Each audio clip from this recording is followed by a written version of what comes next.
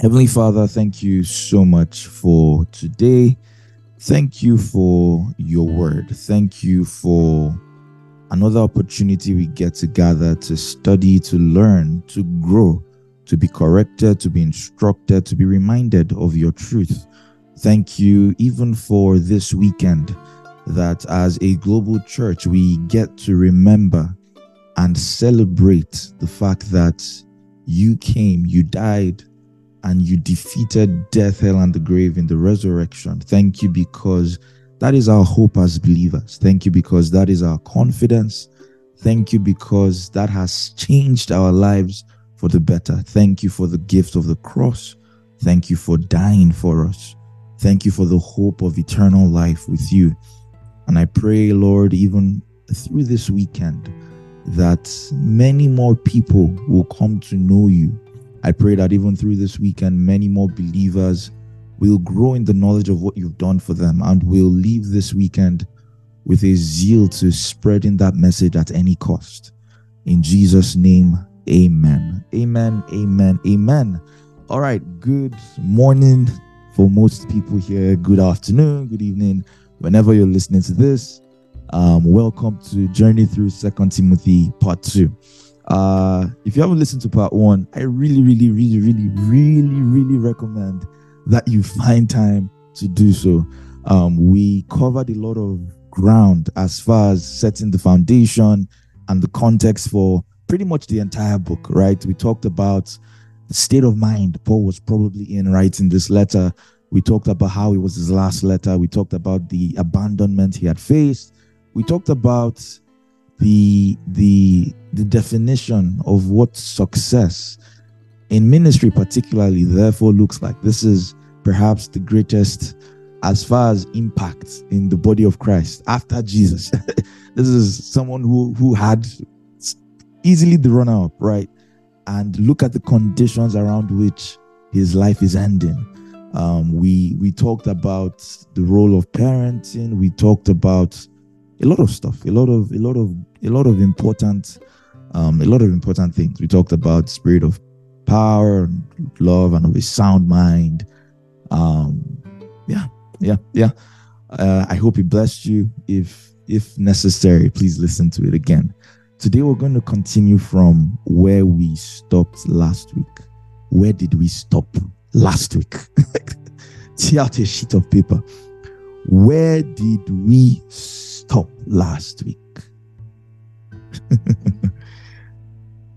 I'm serious. Where did we stop last week? I recall names. What verse? What verse did we stop? Me too, I'm not sure what verse, so I'm asking. Verse 7, verse 8. Hi, Tammy. Hi, Buki. Hi, Damgo. Good to see you. Hi, Daisy. Yes, I believe we stopped in verse 8. Stopped in verse 8. Gold star, damn it. Buki, you are doing, someone said I said. Anyways, we read up to verse 8. I didn't completely explain verses 8, but verse 8, I said verses 8, but we started. So yeah, without any further introduction, if you need any introduction, just listen to last week. Turn your Bibles, your notepads, and let's go right in. 2 Timothy 1 verse 8. Paul speaking, he said, "Therefore do not be ashamed of the testimony of our Lord, nor of me, his prisoner, but share with me in the sufferings for the gospel according to the power of God." Right? So he says, therefore, meaning because of what I've just said, because of the kind of spirit you have, because of the gift of God that is in you, don't be ashamed of the testimony of God, of Jesus, and of me. We talked about that last week, right? We talked about how Paul is in prison. Paul is probably about to be executed. And so for you to identify with Paul, you're risking sharing in the same fate. And he says, don't be ashamed, but share with me, even if it risks suffering. Share with me in the sufferings of the gospel according to the power of God. And I talked about that last week, that the same spirit of power God has given you in verse 7, right? You could read, oh, God has not given me a spirit of fear, but of power. And in context, the power of God in Paul's mind as he's writing this is power to go through that shame and suffering, not necessarily to take it away, but to be able to share and to stay steadfast. So the power of God in this context, and I talked about that last week, is to be able to keep at all God has asked you to do, regardless of the opposition, of the ridicule, of the shame, whatever it brings. Right? We talked about not being ashamed, realizing that an identification with Christ, even today, might cost you. But that's where power comes in. So yeah, we talked about verse 8, I remember. And so let's go on. Verse 9, it says, who has saved us and called us with a holy calling, not according to our works, but according to his own purpose and grace, which was given to us in Christ Jesus before time began. Paul does this thing where he packs a lot of dense theology into just a few words. There's a lot in this verse. First thing he says, he saved us. Not only that, he called us. Not only that, not according to our works. So it goes on, right? Not only that, it is according to his purpose, according to his grace. He moves on. It is given to us where? In Christ. When? Before time began. As a good Bible student, you should be able to, in a sense, itemize every phrase in this verse and explain it properly. What does Paul mean when he says he has saved us? He has saved us. Of course, especially in a weekend like this, we know what that means. He saved us from death. He saved us from sin. He saved us from the consequences of our actions. How? By dying for us. Not only that, he says he called us. How did he call us? In the preaching of the gospel. We're going to talk about that in Romans 8. But in the preaching of the gospel, he has called you to himself. He sent his son to die and he called you to himself with a holy calling, not according to our works. Meaning that there's nothing we did to earn us being saved. We're literally people that were drowning, and then the liar said, this guy cannot swim. I will go and save him. There was nothing we did to earn that.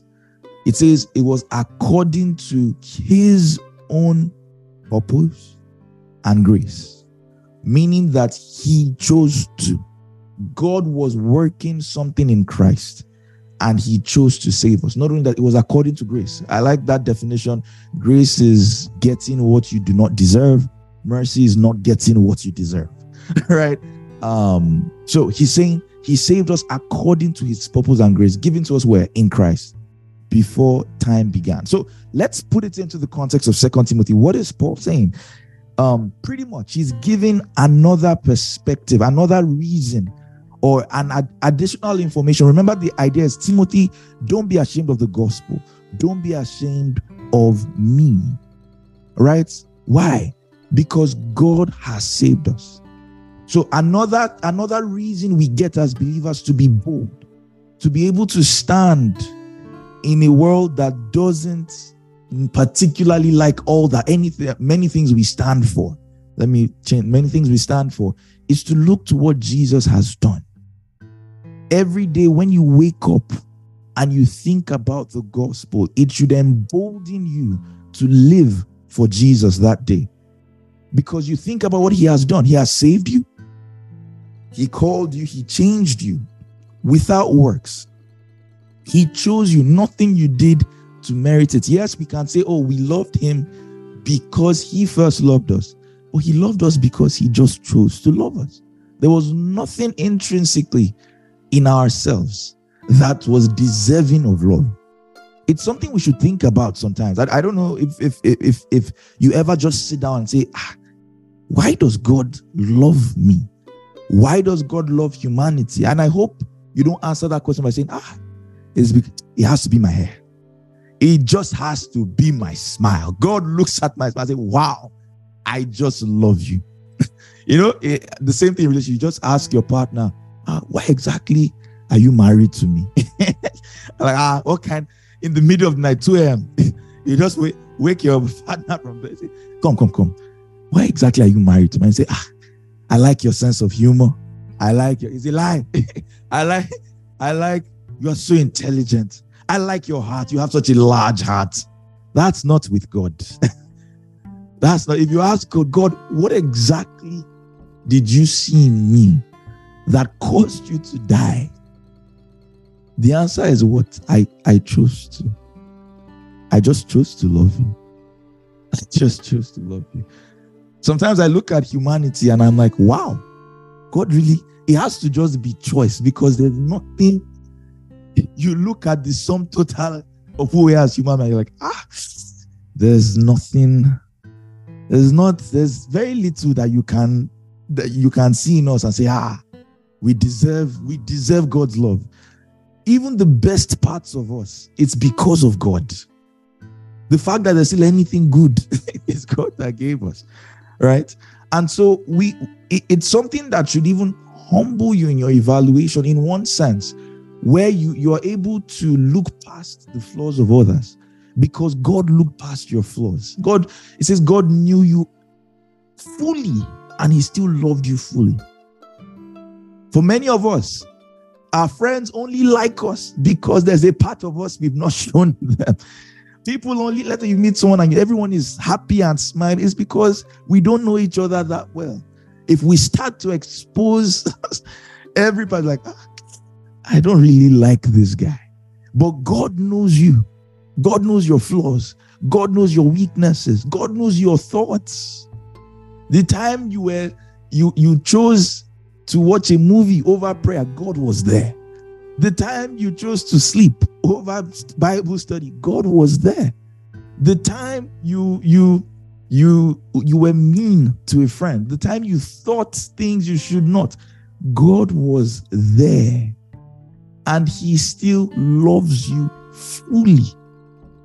It should humble you. And yet you now say, how can this guy do that? I deserve to be treated better. You are a liar. You don't. Who told you deserve to be treated better? Who told you? So on one hand, it should humble us. It should make us more forgiving of the flaws of people around us, because we're all flawed. None of us deserve God's love. None of us deserve God's goodness. It is literally a gift. It is literally a gift. Literally a gift. But not only that, it should also, on one hand, it humbles us, but then it should also give us a sense of worth. That yes, so if you look at me without God, there's not much worth appreciating. But God has chosen to love me anyways. And so my worth is not found intrinsically in myself. My worth is found in the fact that God has placed value on my life. God looked at me and considered me someone worth dying for. God looked at me and considered me someone worth putting his spirit in. No other creature, spiritual or physical, can boast of that reality, that I'm one with the Spirit of God, not even the angels. And so from that sense, there's a sense of worth and responsibility as to how I ought to act and live. Not because humans are particularly extraordinary creatures, but because God has decided so. Because God has decided so. And that's why David is thinking, is like, what is man that you are mindful of? Like, we're greedy, we're selfish. We just like to be lazy. We are fighting each other. We don't get along. We are proud. We are materialistic. We cover up our weaknesses. There's so much that is wrong with us. Just look at the world. Look at the news. It says, yet. You say yet. You sense You took on, like that. There's something that Pastor Aaron, for those that know, would always say, like, even if it's just taking on humanity alone, that's enough ridicule for the Son of God. But he didn't stop there. He went ahead to suffer and die. To suffer and die. It's a big deal. It's a big deal, and something we should reflect on often. Honestly, if we can just reflect on the gospel enough, a lot of things will change. For one, like we just read in this verse, our boldness to live for Christ. But then even just thinking about God's love for us, it will make you humble. You just realize that you are no better than the person you are offended at. You are no better than the next person beside you, apart from the love and the grace of God. Say, oh, but I wouldn't do that. But you have your own weaknesses.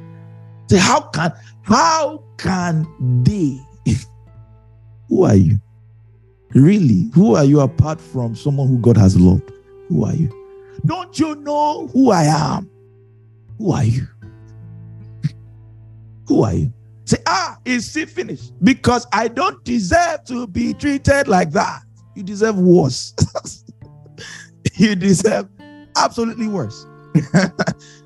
Don't take yourself too highly. You are flesh and dust. Apart from the grace of God, you are literally dust. So I hope it will at least humble you a bit.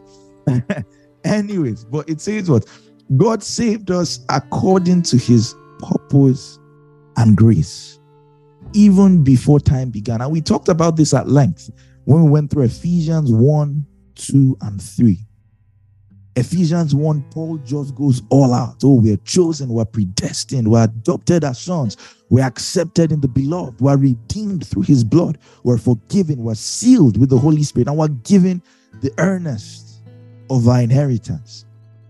We're called with a heavenly calling. He goes on in chapter 2 and chapter 3. This is God's plan from the beginning of time, that Jews, Gentiles, every nation brought into God's family through his Son. And so Paul is telling Timothy, anytime you think about this, let it encourage you. Let it give you a reason to not be ashamed. He goes on in verse 10. It says that this was God's plan even before the beginning of time. A family under Christ. We talked about that in Ephesians. And it says it has now been revealed by the appearing of our Savior Jesus Christ, who has abolished death and brought life and immortality to light through the gospel. Again, amazing phrases that we can unpack one at a time. And in this season of Easter, I don't think there's any better time to discuss a verse like this. That first of all, Jesus was always God's plan. And it was revealed in the incarnation, Christmas. Well, I'm not saying, the people say, really? Is that the day Jesus died? It doesn't matter. We've picked a day as a church to celebrate the birth. Why do you have issues with it? What is the big deal? So it is Easter. Is that really the day and the time that Jesus died? Does it matter? We've picked a weekend to celebrate that fact. As believers, we live every day thinking about this one thing. So what if we pick a day and say, oh, it's not exactly the day? Really? I don't get why we have very unnecessary arguments. Very unnecessary.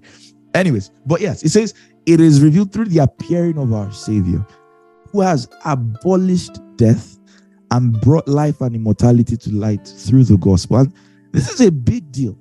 What Paul is saying is that in the resurrection of Jesus, the moment Jesus got out of that grave, tomorrow morning, let me annoy even more people. Tomorrow morning, right? The moment Jesus stepped out of that grave and people saw him,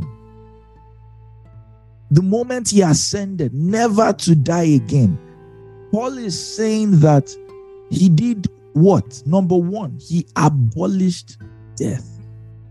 He destroyed, he made death powerless. He made death powerless. That's what that word means. To render completely idle. To render completely idle. That as in the resurrection of Jesus, death has no power.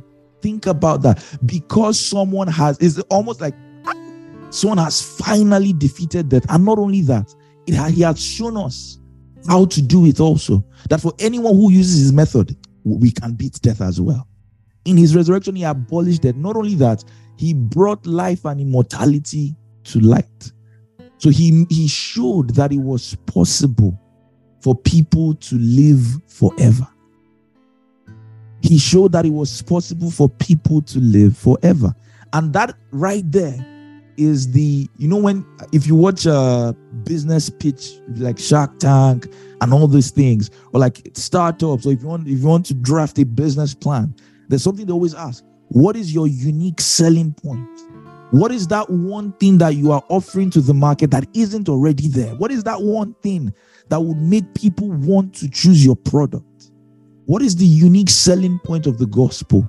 Is that beyond any other religion, the founder of our faith has proven in his own life that death can be defeated. It's not mere say. It's not mere philosophy. It's not just I think.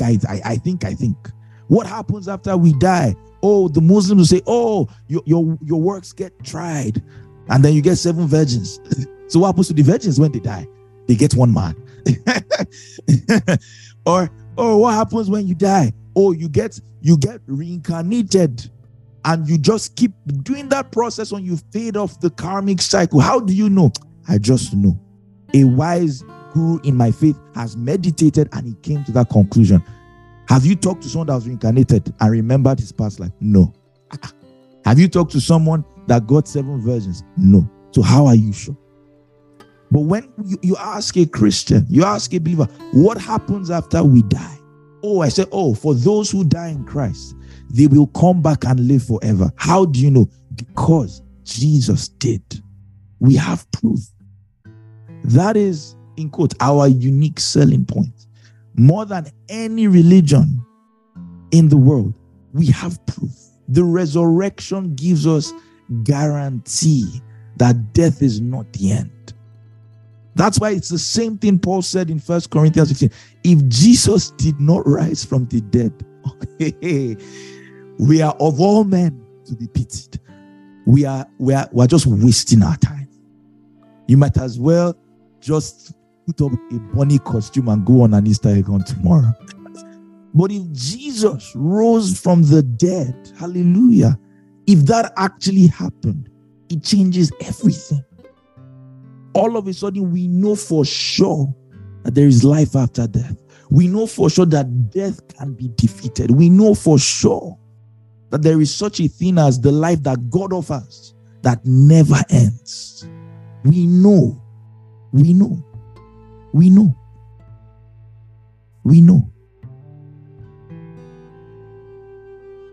And so that is all Paul is thinking about. And he's like, you think about the resurrection, you think about the gospel, and all of a sudden you are not ashamed. You're not ashamed.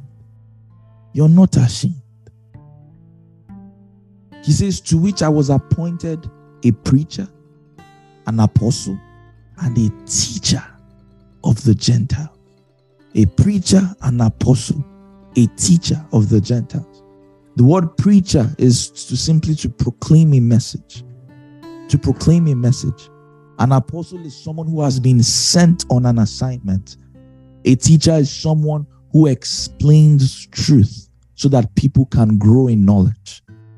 And he's saying, I'm all these 3. I was sent to proclaim this message, to tell people Jesus is risen from the dead. Not only that, I was sent and equipped to do this particular work. And finally, I was sent to teach people to grow in this truth of what Jesus has done.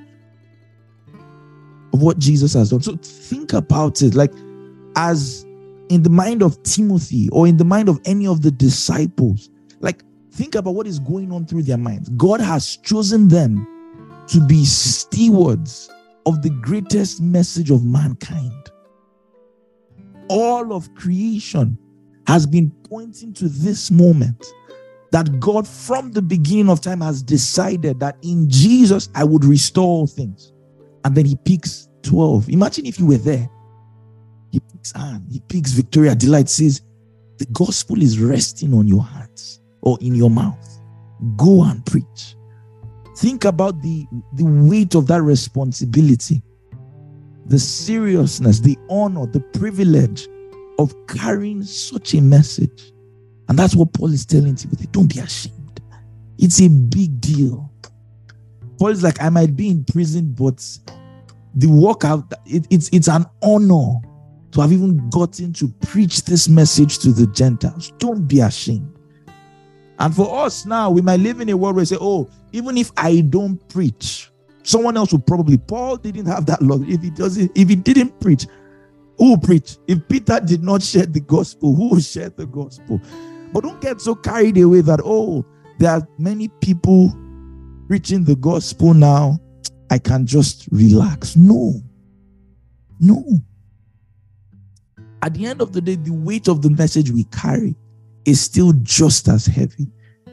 The responsibility and the honor and the work that we've been called to is still just as big of a deal.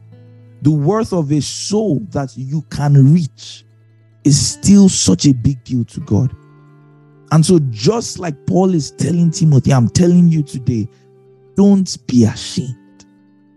Think about the weight of what you received in Christ. Think about the responsibility it puts on you. And be bold. Be bold. That's what Paul is telling Timothy. Amen. Verse 12, it says, for this reason, I also suffer these things. Nevertheless, I am not ashamed. It's the same thing. So Paul isn't asking Timothy to do something that he's not doing. His life is an example that, Timothy, everything I'm asking you to do, you can look at my life and see that I've already done it. You can see that at no point did I cower in fear when the gospel was under attack. At no point did I run away when I could have stood for Christ. And he's saying, do the same thing. And as believers, we can look to Paul, we can look to Timothy, we can look to people around us. Hopefully your spiritual leaders in whatever church you go to, church history, you can look at the lives of people that chose God, even if it meant death. Even if it meant death, even if it meant shame, even if it meant ridicule. You can read the stories of people that were ostracized by their families because they chose to follow God. And God is asking you to do the same. Pick up your cross. The cross there refers to anything it would cost you to identify with Christ. Pick up your cross and follow me. Pick up your cross and follow me. Amen. So again, I think I was in the wrong. Okay, yes, I'm back. Yes. It says, nevertheless, I'm not ashamed, for I know whom I have believed, and I am persuaded that he is able to keep what I have committed to him until that day. I love this verse so much. Again, Paul says that I'm not ashamed. Why? Because I know the gospel. I know Jesus. I know him. I know what he has done for me. I know who he is. How do we find the strength to face whatever shame and suffering this life has to throw at us following Jesus? We know who we have believed. We know what we have believed. We know the hope that is in store for us. He's saying, I am persuaded he's able to keep what I've committed. I lean with the majority interpretation of this verse. What has Paul committed to him? He has committed his soul. He's able to keep my soul. For the man who has believed in Jesus, there is an assurance. I know for sure that my hope will not be disappointed. Therefore, I can go all out. Why? Because I cannot lose my life living for Christ. Think about that. That's what Paul is saying. He's going to keep my soul. And so there's nothing to worry about. It's kind of like insurance, right? Imagine if insurance companies actually did what they were supposed to do well, and they say, any damage on this car, we'll replace it immediately. Free. Any damage. There's a confidence it brings. You're not worried. Like, if they scratch my car, they'll replace it. If they tear my tire, they'll replace it. If my windshield cracks, they'll replace it. There's a confidence that comes from security that Paul has, that is encouraging every believer to have. Do you have that confidence? It's the same thing if you play video games and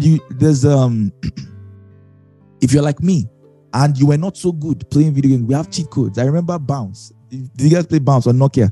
Right? 787898. I think that one gives you unlimited lives. And then 787899. Then that one you can switch levels as you please, right? Because I could never pass level 11 or level 7. One of them, I can't remember. I tried I could just not pass that level. But then once you do 7879 and you don't care. You are willing to go all out, like, what will happen? I cannot bust anymore. Right? Unlimited life. That is exactly what Paul is saying. I have found the cheat code to eternal life. I cannot die. Literally. He is able to keep my soul. So what is prison? What is insults? What is suffering? What is shame? Think about that. And that's what Jesus was saying when he told the disciples, Matthew 10:28, don't fear those who can kill the body, but cannot kill the soul. Rather, fear him who is able to destroy both the body and soul in hell.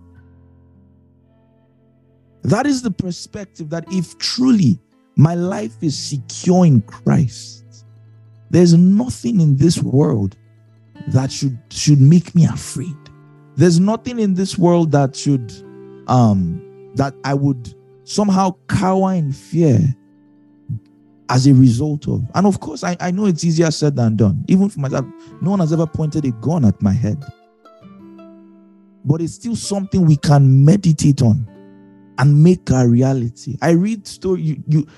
There's this story of, I don't know how true it is, but it's a very common Christian persecution story. And they were asked to strip themselves. I think was it 30 of them? They were sentenced to die. And how were they to die? Cold winter, take off all your clothes, go on the boat, push you out in the water. So they were going to freeze to death. And as they took off their clothes, they were just singing. I think 30 for Jesus or something like that. I think one of them, it says that, one of them was like, I'm not doing this Jesus thing again. Went, got warm, denied the gospel. But the remaining 29, they just kept singing. They just kept singing. Some of them had even started to die. It says one of the soldiers that was looking at them, he got so moved, he took off his clothes and went to join them to die. That's security. That's security. There's another story. Again, I don't know how true. These are just things you hear, right? Of like when Emperor Nero was persecuting the Christians and he'll put them in the Colosseum to be eaten by the lions. And saying these people are singing psalms, singing hymns as they are dying. It's said that as Peter was hanging upside down the cross, he was still encouraging the believers to stand firm. Do you know how crazy that you are dying? Saying, guys, just keep going. Just keep going. Why? I know he's able to keep what I've committed to him. You have that assurance that death has been defeated. So I am secure in God. I have eternal life. I know that God is able to keep my soul. Therefore, I can live for him. Again, the mindset of the believer is that what? I can never lose my life living for Christ. Even in death, I have not lost. Even in death, I have not lost. Same thing Jesus says, John 12:25. John 12:25. It says, let's start from 24.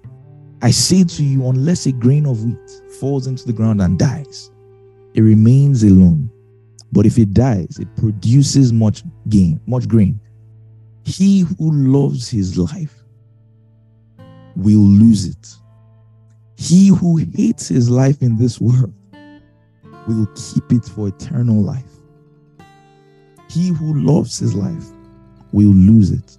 He who hates his life in this world. And again, the comparison there it's not like you wake up and say, I hate my life in this world. Why am I going to work? I hate my life. You are a liar. You have simply twisted the Bible to justify your poor career choices. That's not what Jesus is saying. Again, when you see that love-hate comparison, that's literally what it is. It's a comparison. It's that your life on this world, you don't hold, like, compared to what following Jesus would mean, it doesn't even stand a chance. So Jesus will say things like, unless you hate your mother, your father, your partner, you can't be my disciple. What is he saying? Say, mommy, dad, I hate you.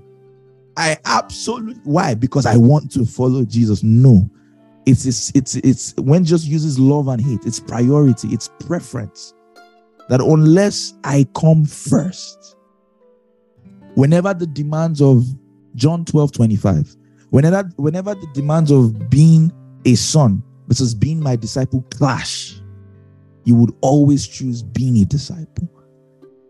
Wherever being a husband, being a wife clashes with being a follower of Christ, you would always choose being a follower of Christ.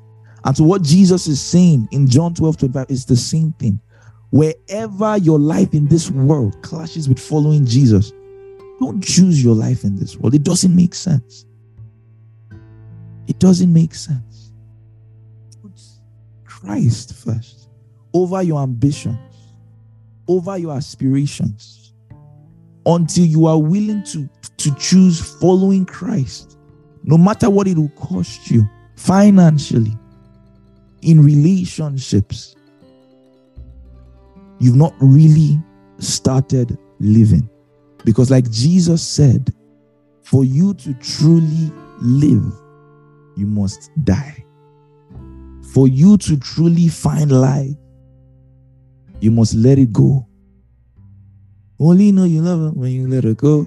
That's the word of the Lord to you.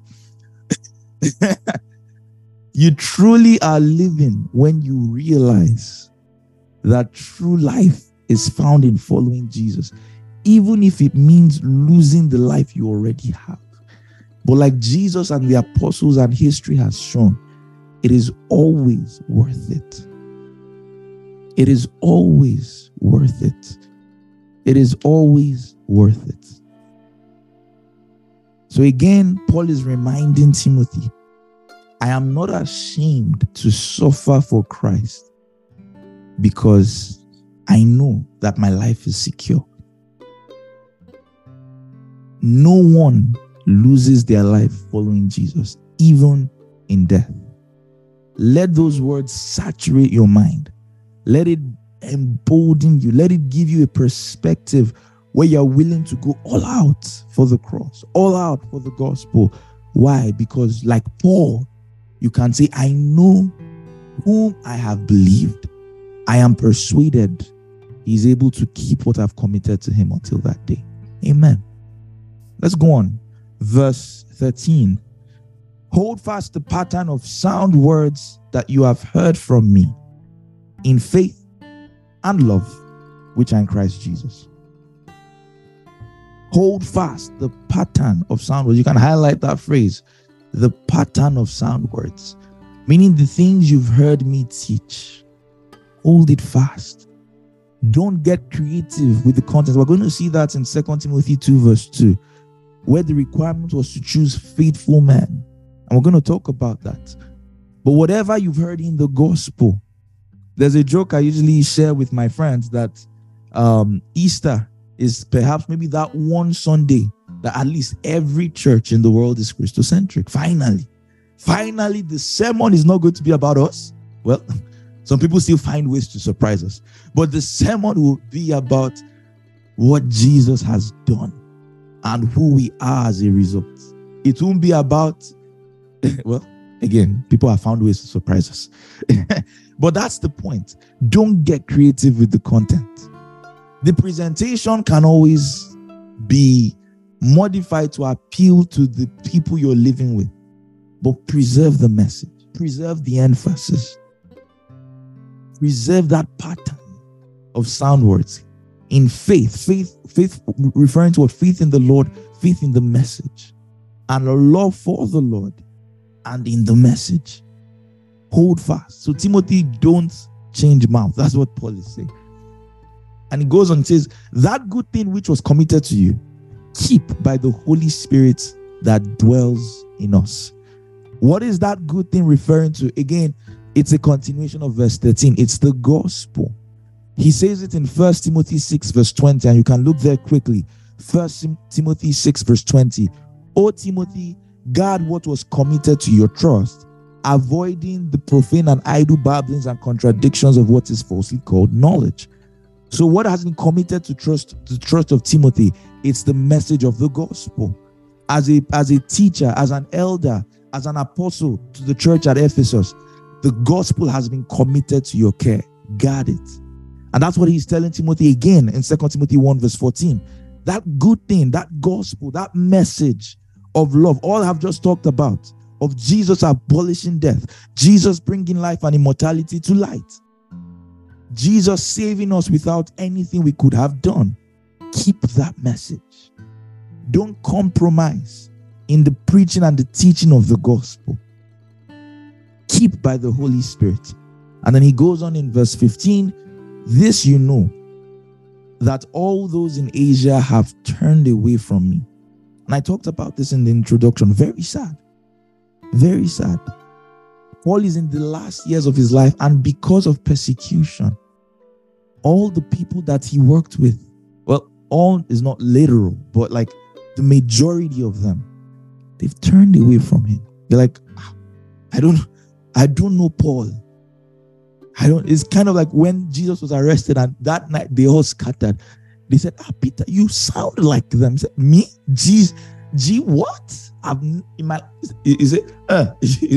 You swear, I've never seen that man in my life. I said, but look at your accent. He even wanted to fight. He said, I'm not in your mood. I've never seen this man in my life. And that's the same thing. Paul gets arrested. Paul is about to be killed because of the gospel. And his partners abandon him. And I think there are many ways we can see this. First of all, from the perspective of Paul, what is going on through his mind? I'm sure he'll be like, was it all for nothing? So even, again, I told you there's nothing Christians that makes us hard guys per se.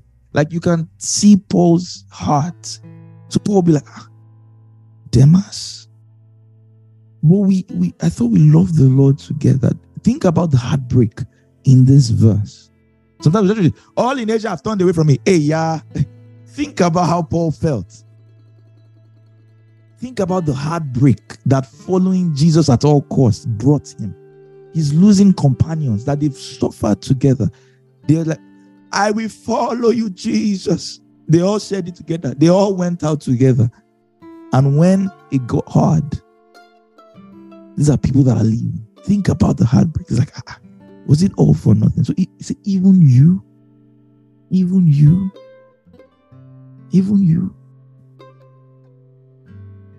Think about what that means for the people that actually turned away from him.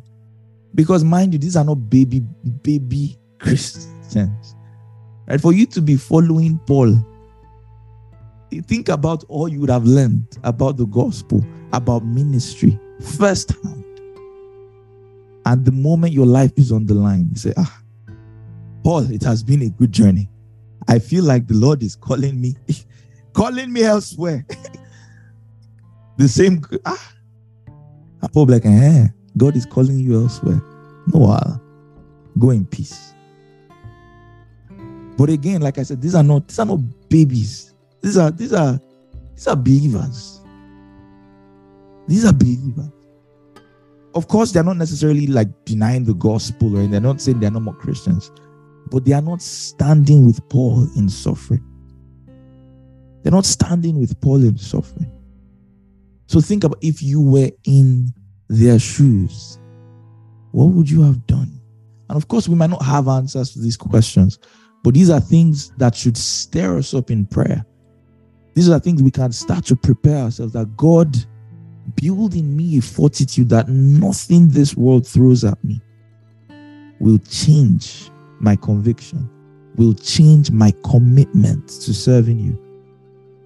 Build that kind of fortitude in me, because these guys clearly did not have it. And of course, I'm not even shaming them, because I don't know if I would have done any different. For them to have even come to this point, they've probably even suffered up to a point. It's just that maybe they were not really ready to die painful deaths. I don't know if I would have done any different. But it's something we can pray, that God, let there be such a boldness, such an overwhelming awareness of what you have done, that I'm willing to go all out, literally all out for you. For some of us, we don't want our friends to block us. That is our own shame. And no, not necessarily. There's nothing in the text that suggests they denied the gospel. They just did not stand with Paul in suffering. In this verse, there's nothing here that says that they are no more saved. No. Not yet. Not yet. You can't infer that from the verse. It just says people in Asia have turned away. So they're like, I don't know Paul. I'm not with Paul in this one. Let Emperor Nero deal with him alone. Right? They might still actually identify with the gospel. But what was I saying? Can't remember. I actually can't remember. Oh well. Yes, I was saying that for some of us, it's if I retweet this thing now, they say, so you are a Jesus follower too? And I don't want that. Pray for boldness. Renew your mind. Again, thinking about Paul, think about how people would have viewed him. Like I said at the start of 2 Timothy, that especially in ministry, the sign of success is hardly ever merely external. It's not just somebody say, wow, this is a successful man of God. Especially in this social media world that we live in, where we tend to validate everything by numbers and reach. Be very careful. Be very careful. Be very careful. At the end of Paul's life, these are ministry companions. They are all saying, I'm not with Paul. It's very easy to say, Paul has missed it. Paul has bad interpersonal relations. I knew that when Barnabas left, I knew Paul doesn't get along with people. It's very easy to say that. It's very easy to say that. You don't know the true story, so be very careful. Don't be quick to judge based on external appearances, external occurrences. In the world we live in this internet world, don't ever mistake confidence for competence. Just because someone looks like they know what they are saying doesn't mean they know what they are saying. Don't ever assume that public validation is a sign of authentic work. Don't think so. Don't think so. Don't ever confuse approval for accuracy. 1 million people liked this tweet. This tweet must be true. No. Be very careful of just group mindsets. That just because someone has a great, you say, this person, I can trust them. No. There's a high chance if Paul was in a social media world, at the end of his life, everybody would have unfollowed. Do you know how many people would have unfollowed him? They say, I knew it. Secret sin. It has caught up with him. Keep quiet. What do you know? By the time other influential people on Instagram, they start to unfollow him and say, oh, Paul is probably going too far, right? They will try to clear their name. Like, I knew it. You two say, Paul, unfollow. Unfollow. No. God doesn't judge the way the world judges. Even since the time where he was choosing David, it says, man looks at the outward appearance. God looks at the heart. God looks at the heart. Don't be quick to judge people. Don't be quick to judge ministries. Don't be quick to judge God's work, for good or for bad, just because of what you can see on the outside.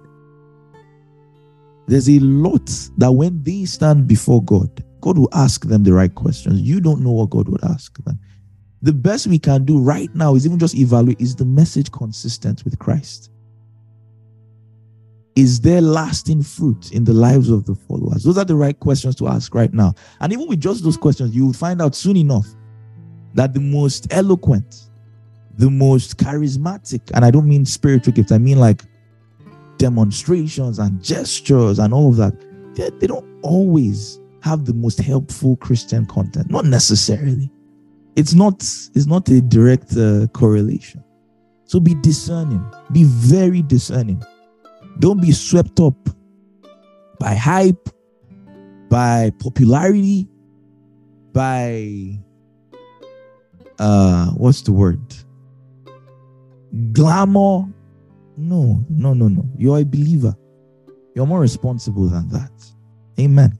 Anyways, let's go on. You know that all those in Asia have turned away from me, among whom are Phygelus and Hermogenes. Right? Phygelus and Hermogenes. It says, the Lord grant mercy to the household of Onesiphorus. Maybe you can name your son that. Onesiphorus. For he has often refreshed me and was not ashamed of my chains. So do you see, that's what he's talking about.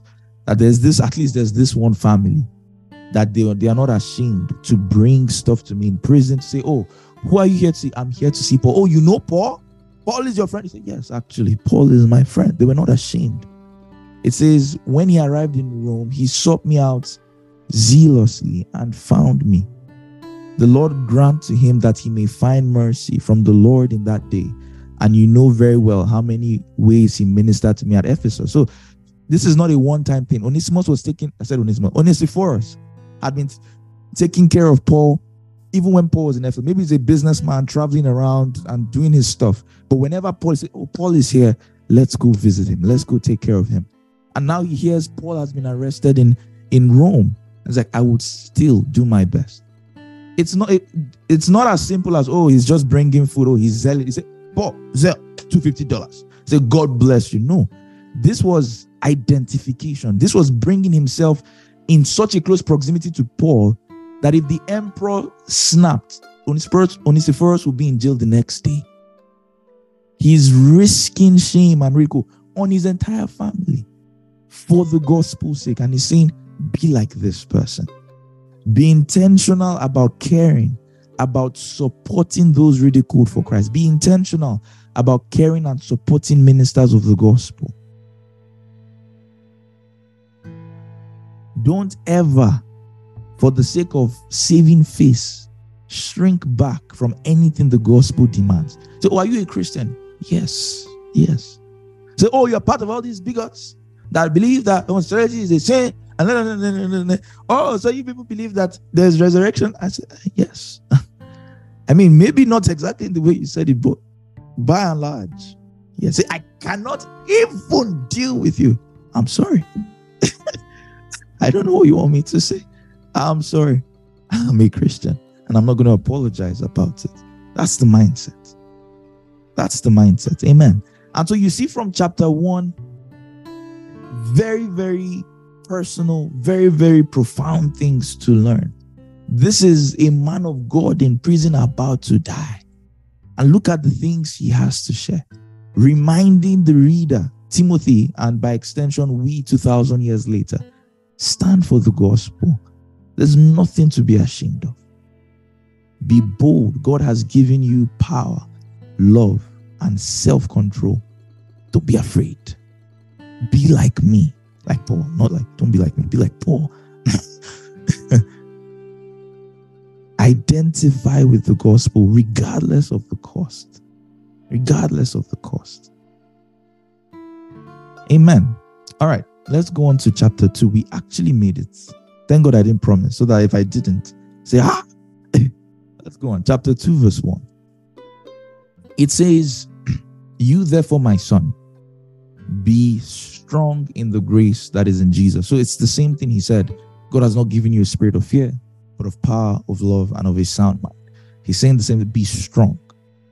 Be strong. In the world that you live in, there will be many occurrences, many opportunities where you can choose to be weak.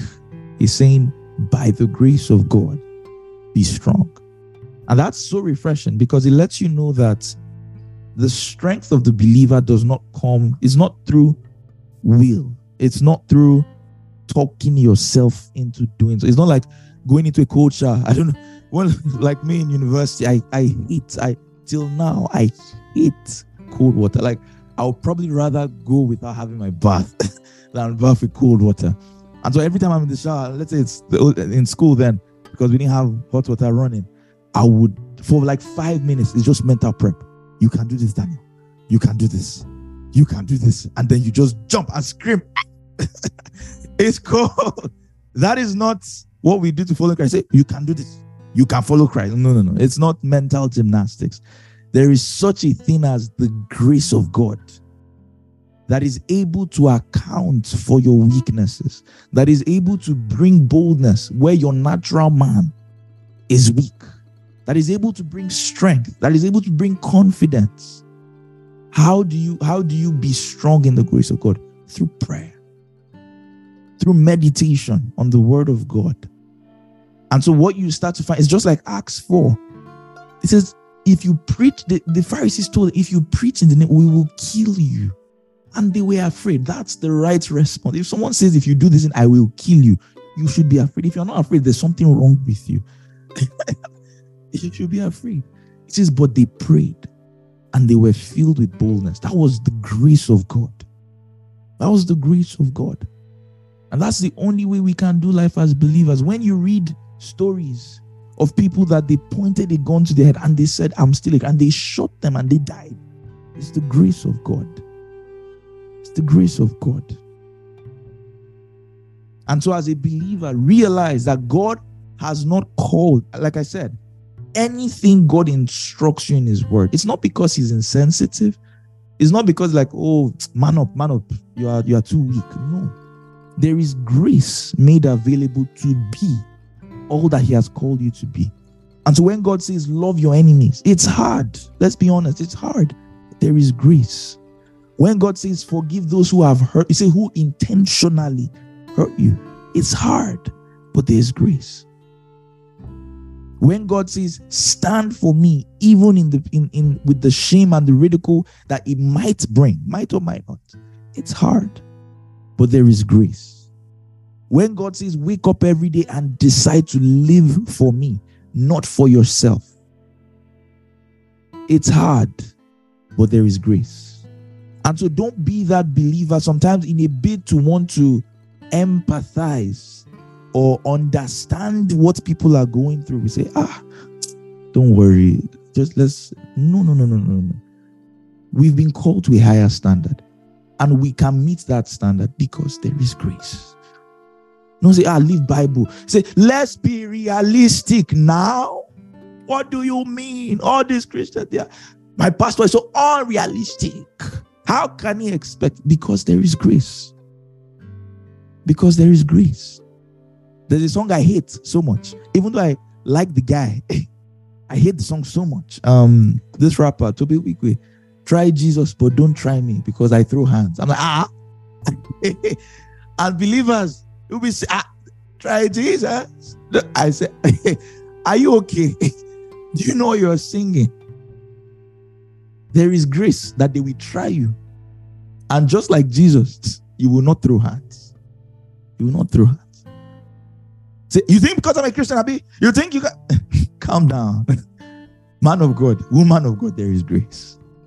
And so as believers, a huge part of our sanctification, a huge part of our devotion is growing to realize and to walk in that grace that God has given us to actually live the kind of lives He has called us to live. It's not easy, but there is grace. It's not easy, but there is grace. I don't feel like reading my Bible. I understand, but there is grace. I don't feel like I can be consistent in prayer. I understand, but there is grace. I don't feel like I can forgive this guy. This guy really hurt me. You don't say, sir, you don't understand. Maybe I don't. There is grace. But there is grace. You want me to love this person? Do you know what they have done? I don't know. Jesus does. And Jesus expects you to. Why? There is grace. Say, sir, you don't know you don't know what it will cost me if I identify with Christ at my office. I might miss out on promotions. I'm sorry, but there is grace. I know it's hard, but there is grace. I don't know if I can share the gospel with this, but I get it's hard, but there is grace. There is grace. And so like Paul is saying to Timothy, let these words encourage you. Be strong in the grace that is in Jesus Christ. Be strong in the grace that is in. Take advantage of that in your prayers. Like, yes, I know it's hard in the natural. I know it's hard in my ability. I might even say, I don't have the temperament, personality type for this. But there is grace. To be all that God has called me to be, there is grace. To do all that God has called me to do, there is grace. There is grace. Thank you. Yes, that's a good student of JTT. She remembers our definition. There is grace. All right, let's go on. Verse 2, 2 Timothy 2, verse 2. And the things that you have heard from me among many witnesses, commit these to faithful men who will be able to teach others also. This is like memory verse. Depending on what church you go to, you have probably heard this so many times. So many times. So many times. What is he telling Timothy? The things you've heard me teach, the same thing he told him in chapter 1, the gospel, the message. Commit to what? Eloquent men who will teach others also. Commit to charismatic men who will teach others also. Commit to what? Charming. That you just like say, this pastor is fine. Those are the men you should commit this message to. No. He says committed to what? Faithful men. What is the paramount criteria that Timothy is supposed to look for in a person to say, this is someone I can trust to take over from where I stop? Faithfulness. Faithfulness. What is that? That whatever you received is the same way you received it, is the same way you give it. I always describe faithfulness with an example. I heard this from a pastor once. He said that a faithful person is, using this example, you want to travel. You want to travel and you want security, right? And you call someone, guard this house. I'm going to be gone for 2 weeks. Let nothing get missing. That's the assignment. And then you come back after 2 weeks and the walls are freshly painted. Say, wow. He cleaned the house. Say, wow. Wow. He fed, let's say he fed the pets. He even upgraded your TV. He put surround sound system. He put lights outside your house. He made it sense. So as soon as you walk in, you just say, welcome home. And the lights go on. Say, wow. Say you overdo. But then you get into your room and you can't find your passport anymore. It's gone. It's gone. Is that a faithful person? No. Yes, those other things were nice, but he was there to guard that was the assignment you gave him. Everything else, thank God. But when he's been evaluated, he failed the test. Why? He didn't do what he was asked to do. Something got stolen. Something got stolen. Many times we approach, well, not us, but there can be a tendency to do ministry the same way. We go for everything else, but the one thing that God will judge us on, how accurate the message is. We have everything else. Everything else. I'm like, wow, this is ministry. But the one thing that truly matters is sound message and proper discipleship missing. Everyone will give account. You give account. And so Paul is saying, Timothy, I'm dying.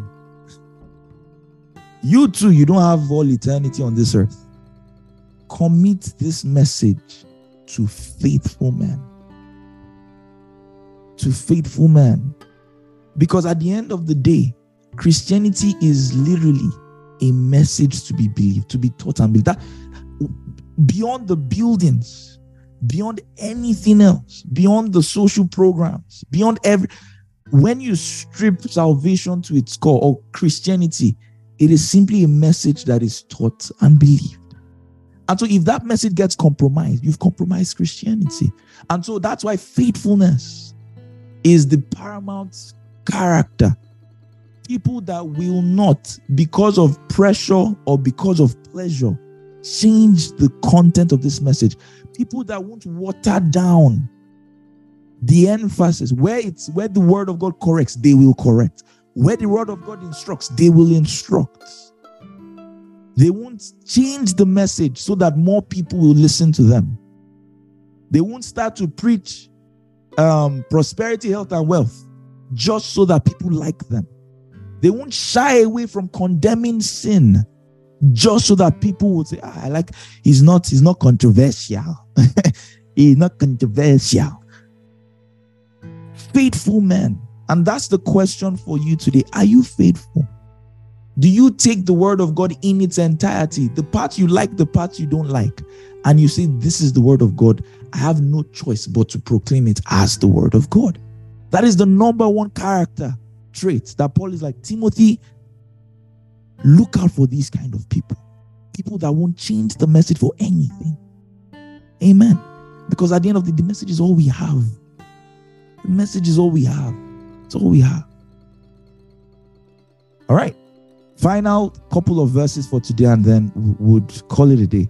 I'll read from verse 3 to verse 7, and then we'll look into it.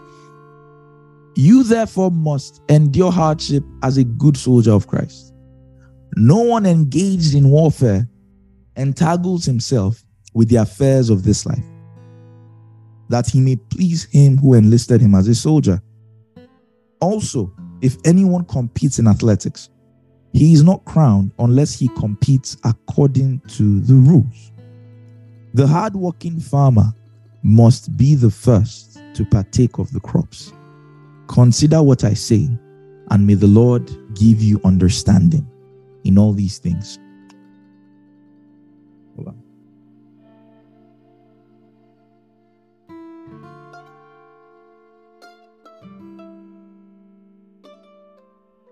So, again, Paul is still talking about ministry, in case you're not sure. All right, he's talking to Timothy, be strong for the Lord, stand for the gospel, all those stuff, appoint good men, be strong. And he gives him three people. Paul is trying to describe the demands of ministry, and he describes it, or he likens it to three professions. So pay attention. The first one is a soldier. The second one is an athlete. The third is a farmer. If you've spent any time at all reading through the Bible, you've come across these analogies several times. So for instance, the Roman centurion, it says, I'm a man under authority. I get how this works. Just speak the word.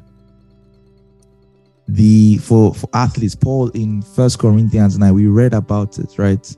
Run. It says, I put myself under subjection. Everyone run that you may obtain the prize. Same thing with farmers.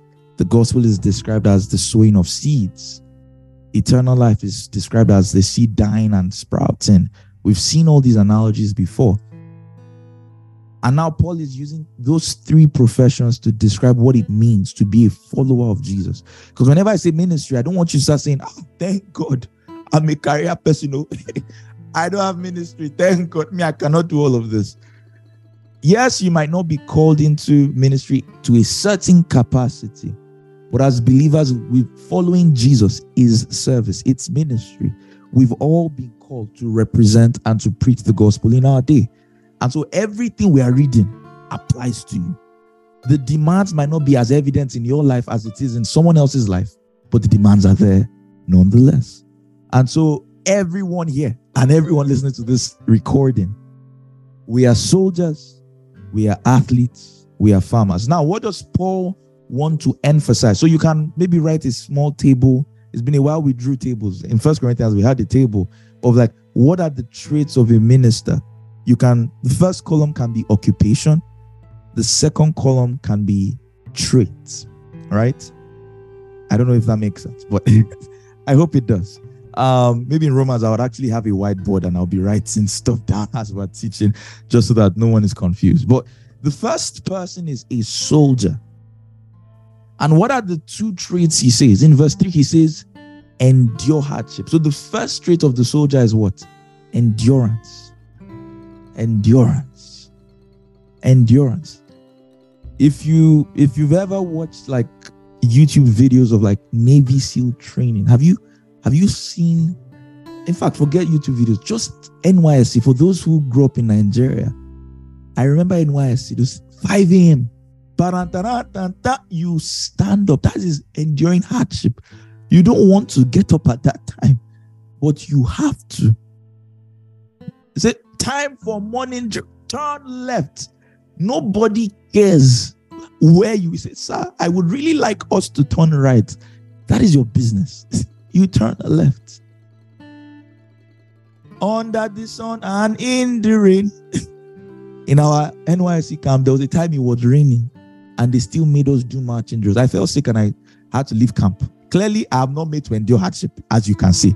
I was only in camp for 1 week out of the 3.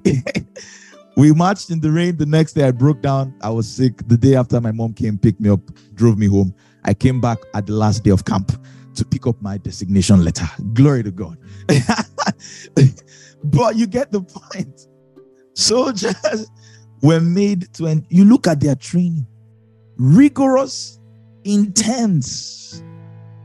Nobody cares. I say, if you can't keep up, go home. That's what they tell you. Go home. And so Paul is describing ministry. And the first thing he says, Timothy, you are a soldier. Therefore, you must endure hardship. Say, I asked them if they had the moment to listen. And they said, no, I feel so bad. Oga, you are a soldier. Endure hardship. Oh my God. This friend just insulted me. He said, I am close-minded and bigoted. I feel so bad. Really? You are a soldier. Endure hardship. He says, wow, I am tired. I don't want to pray. He said, what? You are a soldier. Endure hardship. Say, this Bible study thing is so hard. You are getting it. You are getting it. It's hard. That is endure hardship. Endure hardship.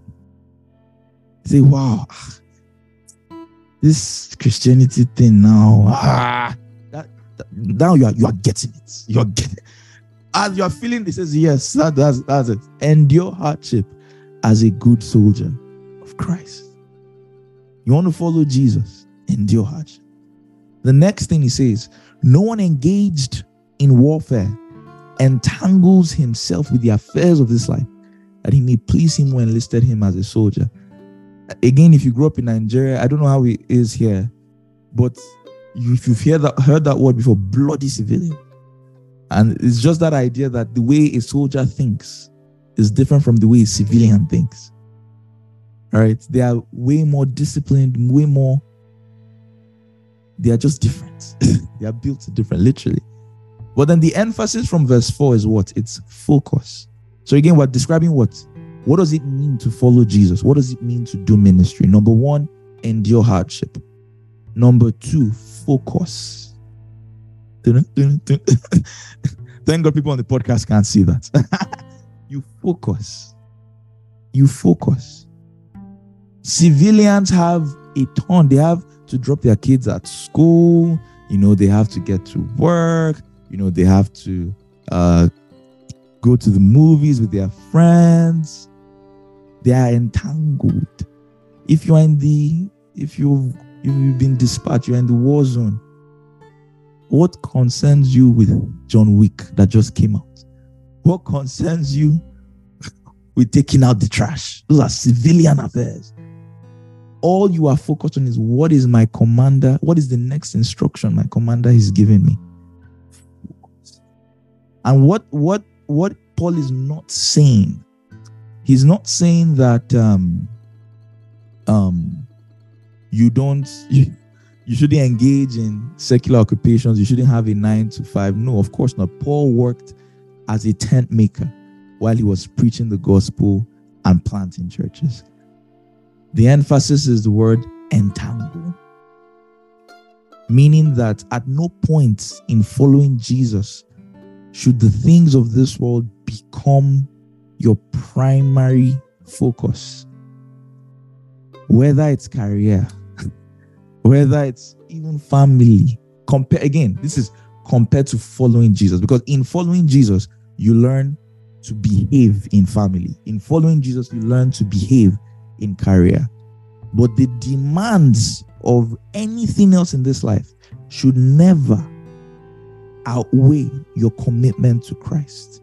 The moment for a certain period of time you found out that because of something else, you've not been able to pray, you've not been able to study, check it. You are being entangled with the things of this world. The moment if it turns out that because of whatever secular commitment, you can't be as productive to the gospel as you feel God is calling you to be, check it. You are a soldier. Your commander says forward march. It doesn't matter what you were doing before forward. You forward march. You forward march. Jesus, the disciples, they were fishing. He says, follow me. It's like, it was literally an order. Follow me. Just, yes, sir. Drop everything and follow him. And follow him. That is the mindset of a believer. That's the mindset of whatever God says. I don't care what it will cost. I don't care what I have to do away with. My own is to, yes, sir, and follow. So, behavior number 1, endurance, to endure hardship. Number 2, focus on the commands of the master, regardless of your preferences, regardless of your entanglements, your commitments. If God says go, you go. Number 3, verse 5, if anyone competes in athletics, he is not crowned unless he competes according to the rules. And so this refers to pattern or the how of following. There is a way, there's a how to follow God. There is a how to do ministry. There are things that God has called us to do that, just like athletes, you think about Olympic runners for 4 years, every day you are training. Every day you have to eat a certain kind of, there's a discipline that comes with the life of an athlete. You can't just say, let's just eat cake and pizza. You say, I have a race. I can't eat that. I can't eat that. Not only that, you get on the track, you don't start running until the gun goes. If you start running, strike 1, strike 2, you are disqualified. Same thing, as you are running, you stay in your lane. That's an athlete. You stay in your lane. There is a how. There are things, there's a how God has said you should do. There is a timing. God has said, do this at this time. You say, God, I think it's best if we do it now. No, you are an athlete. You are a soldier, you're an athlete. You can't do it. You wait until the gun fires. You stay in your lane. You don't lose your self-control. You don't just indulge in whatever this world. Why? You are an athlete. And you will not be crowned unless you compete according to the rules. That's literally what Paul said in 1 Corinthians 9:27. I discipline my body. Yes, we're an athlete now. And so for athlete, discipline and pattern or rules, whichever one you want to, which however strict you want to be with yourself. I mean, it's still all related, right? Soldiers also have rules. But like for the athlete, it's that there's a reward. But then for that reward, for you to participate in that reward, there is a how. There is a how. So I said, I can't find the right phrasing, but I said pattern or rules, whichever one you want to. There is a how to do it. So the same way he said, be a faithful minister. The moment you start preaching another gospel, disqualified. Disqualified. That's the point. You don't get the prize unless you run according to the rules. Same thing as a minister. There is a how. There is a what to teach. There is a how to teach it. There is a what to emphasize. And so unless you play by those rules, you're not going to get the prize. And because of time, the last one is what? The hardworking farmer is the first to partake of the crop. So the last occupation is a farmer. And what is the word? Hardworking. Just like the athlete, there is a reward, there is a harvest, there is a prize. But the only way you're going to get a prize or a harvest is by being hardworking. The word hardworking is the word kopiao in the Greek, Kopiao. I'm saying this word because I like the meaning. It means to feel fatigue. That is the word, to get tired. So it will drain you. Say, oh, this following is so I'm tired. Yes. He gives grace. But it's because you are tired, he gives grace. Jesus was tired in the garden. He said, God, if it is possible, let this cup. He says, nevertheless. He said, evangelism on Saturday, church on Sunday, Bible study on Wednesday, prayer on Friday. Can we not rest? No, you will not rest. You are a hardworking farmer. And until the harvest comes, you will feel fatigue. That is the mindset of a minister, of a believer. You will feel fatigue. Say, God, can I just not take a break? No. No break. No, as in no holiday for Imago Day. And of course, there are practical, don't get me wrong. People take some of these things and then go on extremes. They don't sleep well. They don't take care of their health. Stuff like that. Or churches now run into ridiculous mundane programs that are not actually edifying. That's not what I'm talking about. That's let's consider all of scripture, right? That's an extreme, right? But there is a sense in which the demands of following God, Jesus called it a cross. It's not, do you know how hard it is to carry wood? I don't know if you've ever, even just small wood. Wood is heavy. Your dresser, have you tried carrying it before? Now imagine a cross. And Jesus said that unless you take up your cross, you can't follow me. Meaning there will be commitments. There will be demands on your life that will sometimes seem difficult. But like Paul says, you are a hardworking farmer. You were made to feel fatigue. That is, it's part of they say, job description of a follower of Christ. They say, must be able to endure hardship, number one. Must not be entangled with the affairs of this life, number two. Must be disciplined to compete according to the rules, number three. Number four, must be willing to feel fatigue. That is the job description. If you can do the work. You can do the work. You can do the work. That is what I was going to talk on. Yeah, so I was going to. It says like meta. I was going to talk on that. That there is a sense in which even regardless, Jesus says, "My yoke is easy, my burden is light." There is a sense in which there is delight that comes from the gospel, but it doesn't take away the fact that there will be inconveniences. You can feel it's worth it. It's kind of like, let's say you have a child. For any mother or any father, at least good mothers and fathers listening to this, You know what the demand of a child, especially in the first few months. Your sleep is gone. You, Buki say, I know. Please, may you not know what you should not know before time. But you love the child. Like, you love the child. But there are just times they're like, you want to scream. There was my co-worker, her sister gave birth. So there was one of these days, I think she wanted to go for a walk. And as soon as she got downstairs, the baby started crying. And then she just started crying. She's like, so I can't even go for a walk again. What is all this? What is all this? It's not at that point, do you love your child? Of course, I love my child. But it is demanding. It is demanding.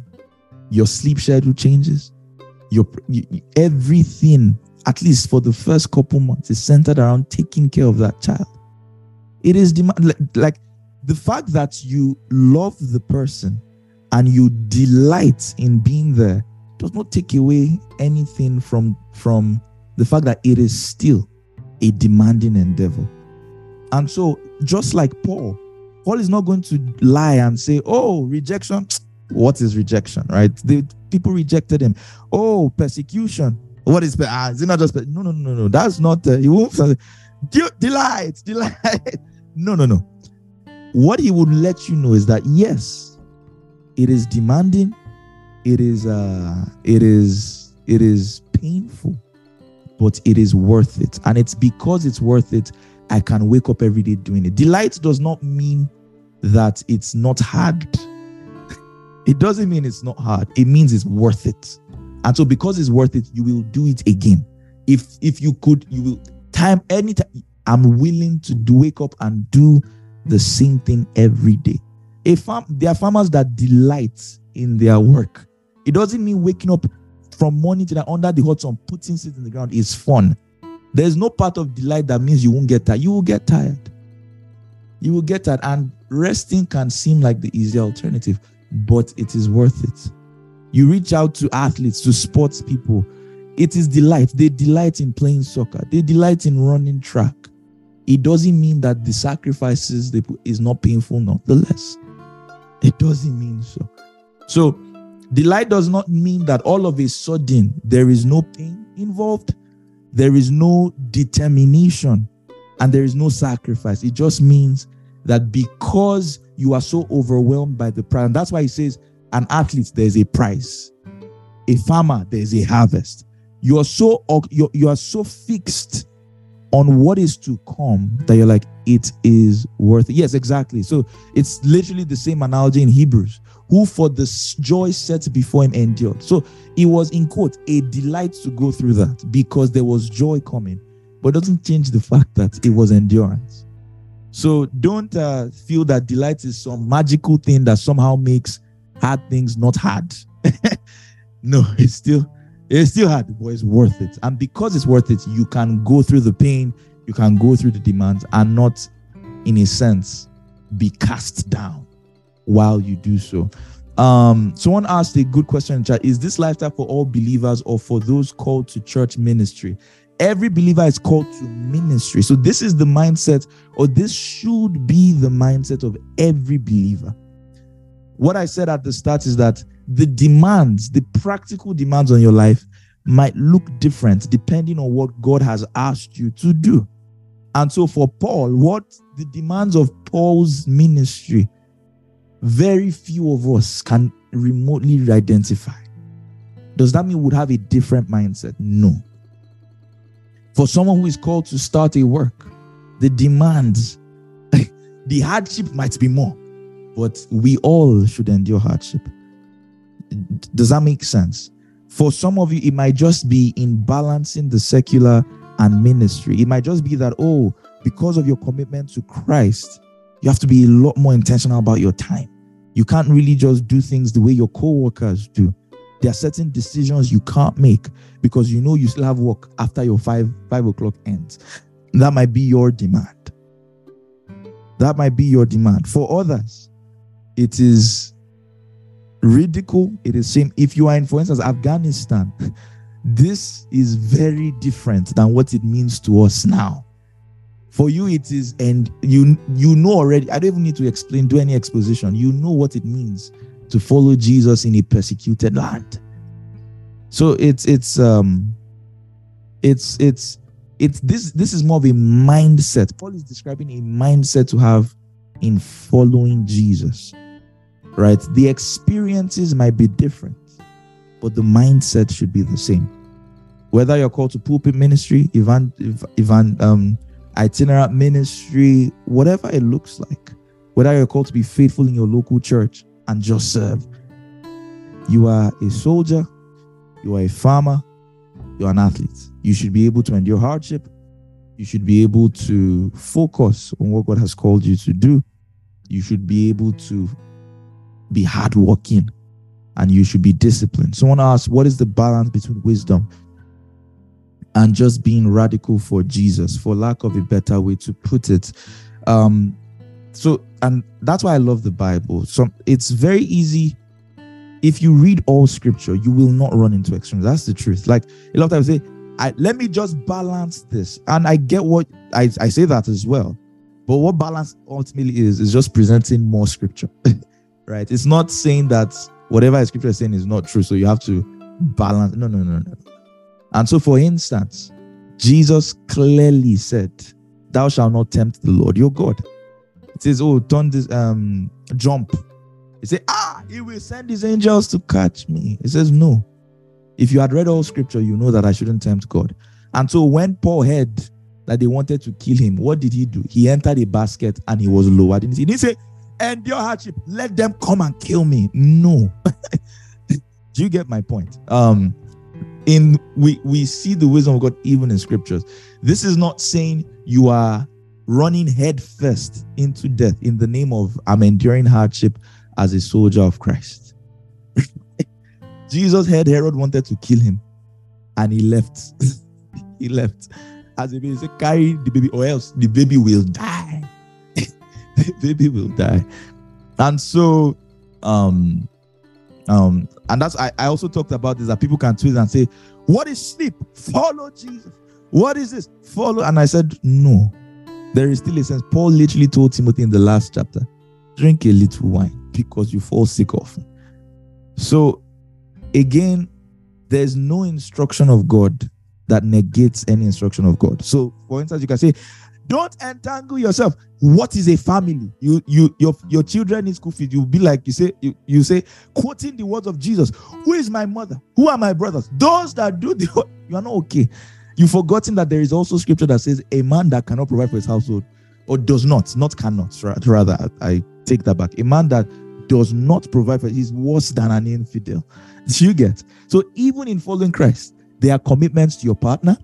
Paul says that make sure you people are not to get separate for too long, except for a time of prayer, and then come back again, so that the devil, you don't say, I'm following Jesus, woman, leave me alone. You are not okay. You should not have gotten married. Do you get my point? So this is not a call to neglect other things God has asked you to do, to take care of your health, to take care of your family, to be a good worker. It says to be diligent at work. You say, I am a soldier. I am not entangled. What is a 9 to 5? So the time they are paying you to be working, you are just doing whatever you want. You're not meeting your deliverables. That's bad. You are, in fact, you are not. You're not competing according to rules. So in your bid to fulfill that scripture, you are violating it. So the balance is found in all of scripture. There's nothing I would say now that would be outside the Bible. Just say, what is organic chemistry? And there are people like that. They didn't read. They just say, it's souls. Souls are on my heart. Souls are on my heart. You now go carry over. You calm down. All right. So the balance is in considering all of scripture. All scripture informs us of what our priorities should look like, what we should do, what we should not do. God doesn't call us to neglect other things he has called us to do. I don't know if that makes sense. So this is not about willingly putting yourself in harm's way. This is not about forgoing other important aspects of your life. No. This is a mindset that in doing all that God has called me to do. So for instance, if you think about it, right? I know this is not the direct context, but I've always said that once you understand what the author is saying, you can start to apply it in a healthy manner. So in following Jesus, you're called to be a good spouse. So there is a sense in which being a good soldier, being a good farmer would look like being a good husband. There will be times where, let's say, or a good wife, your partner does something that is wrong and it's upsetting, but you say, what? I'm not going to divorce. I'm supposed to endure hardship. Do you see? So this is not, do you get what I'm trying to say? This is a mindset as believers that in following Jesus. So that's why I said, don't just think about pulpit ministry. This is a call to following Christ. It's a character. It's how I handle every aspect of my life, my relationships, my career, my everything. In following Jesus, there might be times I'm put in an uncomfortable situation. In following Jesus, there are times that I'll be put in a place where I really would not want to behave the way the Bible wants me to behave right now. But what? I'm a soldier. I'm a soldier. I'm an athlete. Do you get? So this is not a radical, nothing else matters. I'm going to drop everything and just go to the mission fields of Zimbabwe or something, right? If God calls you to that, that's beautiful. But consider all of Scripture. All Scripture gives us wisdom to live in every facet of our lives. In every facet of our lives. So yeah, that's why he says in verse 7, consider what I say, and may the Lord give you understanding. So we're going to stop here today. 2 Timothy 2 verse 7. And next week, we're going to continue from verse 8. All right. Any questions? Any questions?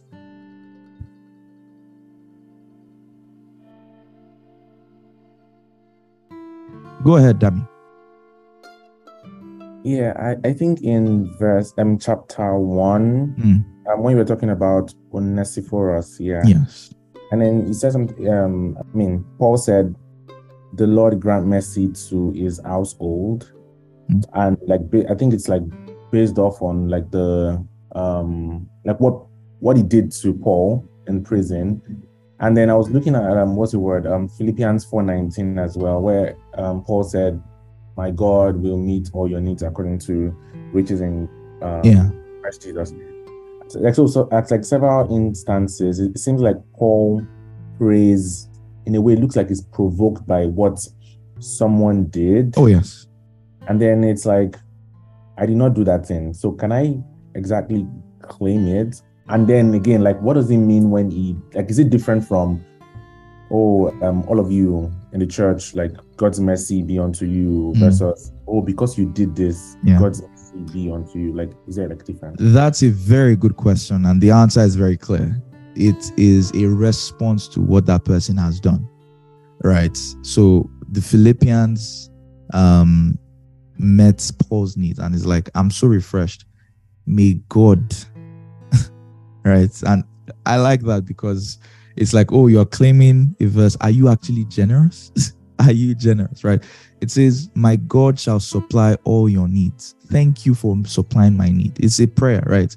My God shall supply all your needs. Same thing with Onesiphorus.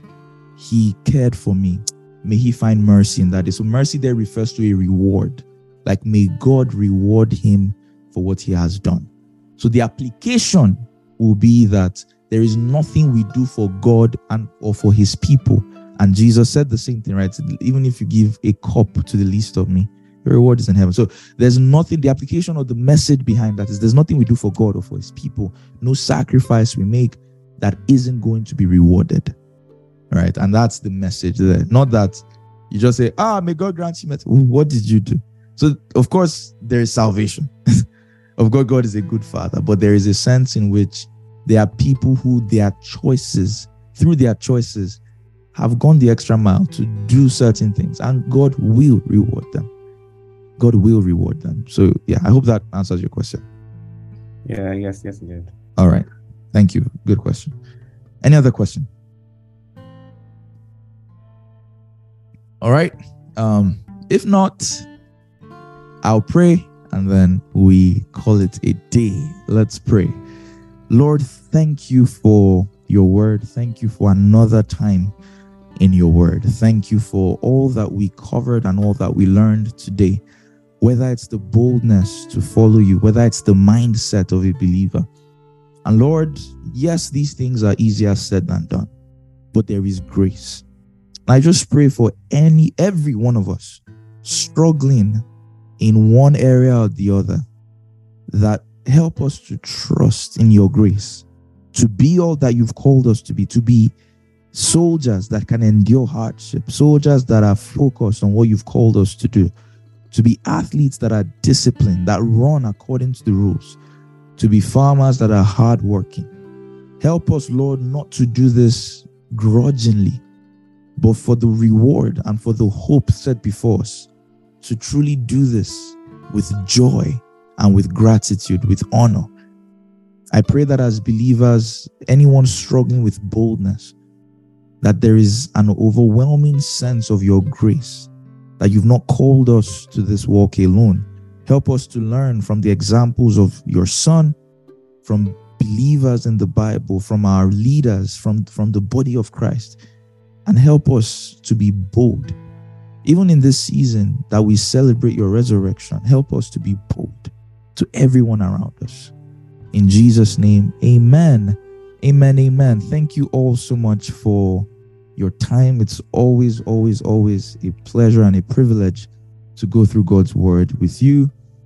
As usual, same time next week, we're going to go again. So hope to see you all. Share this teaching with someone if it blessed you, because it will bless them as well. Is anyone joining for the first time? Anyone joining for the first time? Right. You're all welcome. I would share my screen so we can take the benediction. So graciously prepared to us by Buki and I. All right. Feel free to unmute yourselves. Let's take it together. 1, 2, go. I am a diligent student and doer of the word. I am a teacher of the word. The word is profitable for my growth. By the word, I am corrected. By the word, I am trained in righteousness. And in the word, my spirit rejoices. Glory to God. Hallelujah. Glory to God. Thank you all. I'll see you next week. Happy Easter. Bye.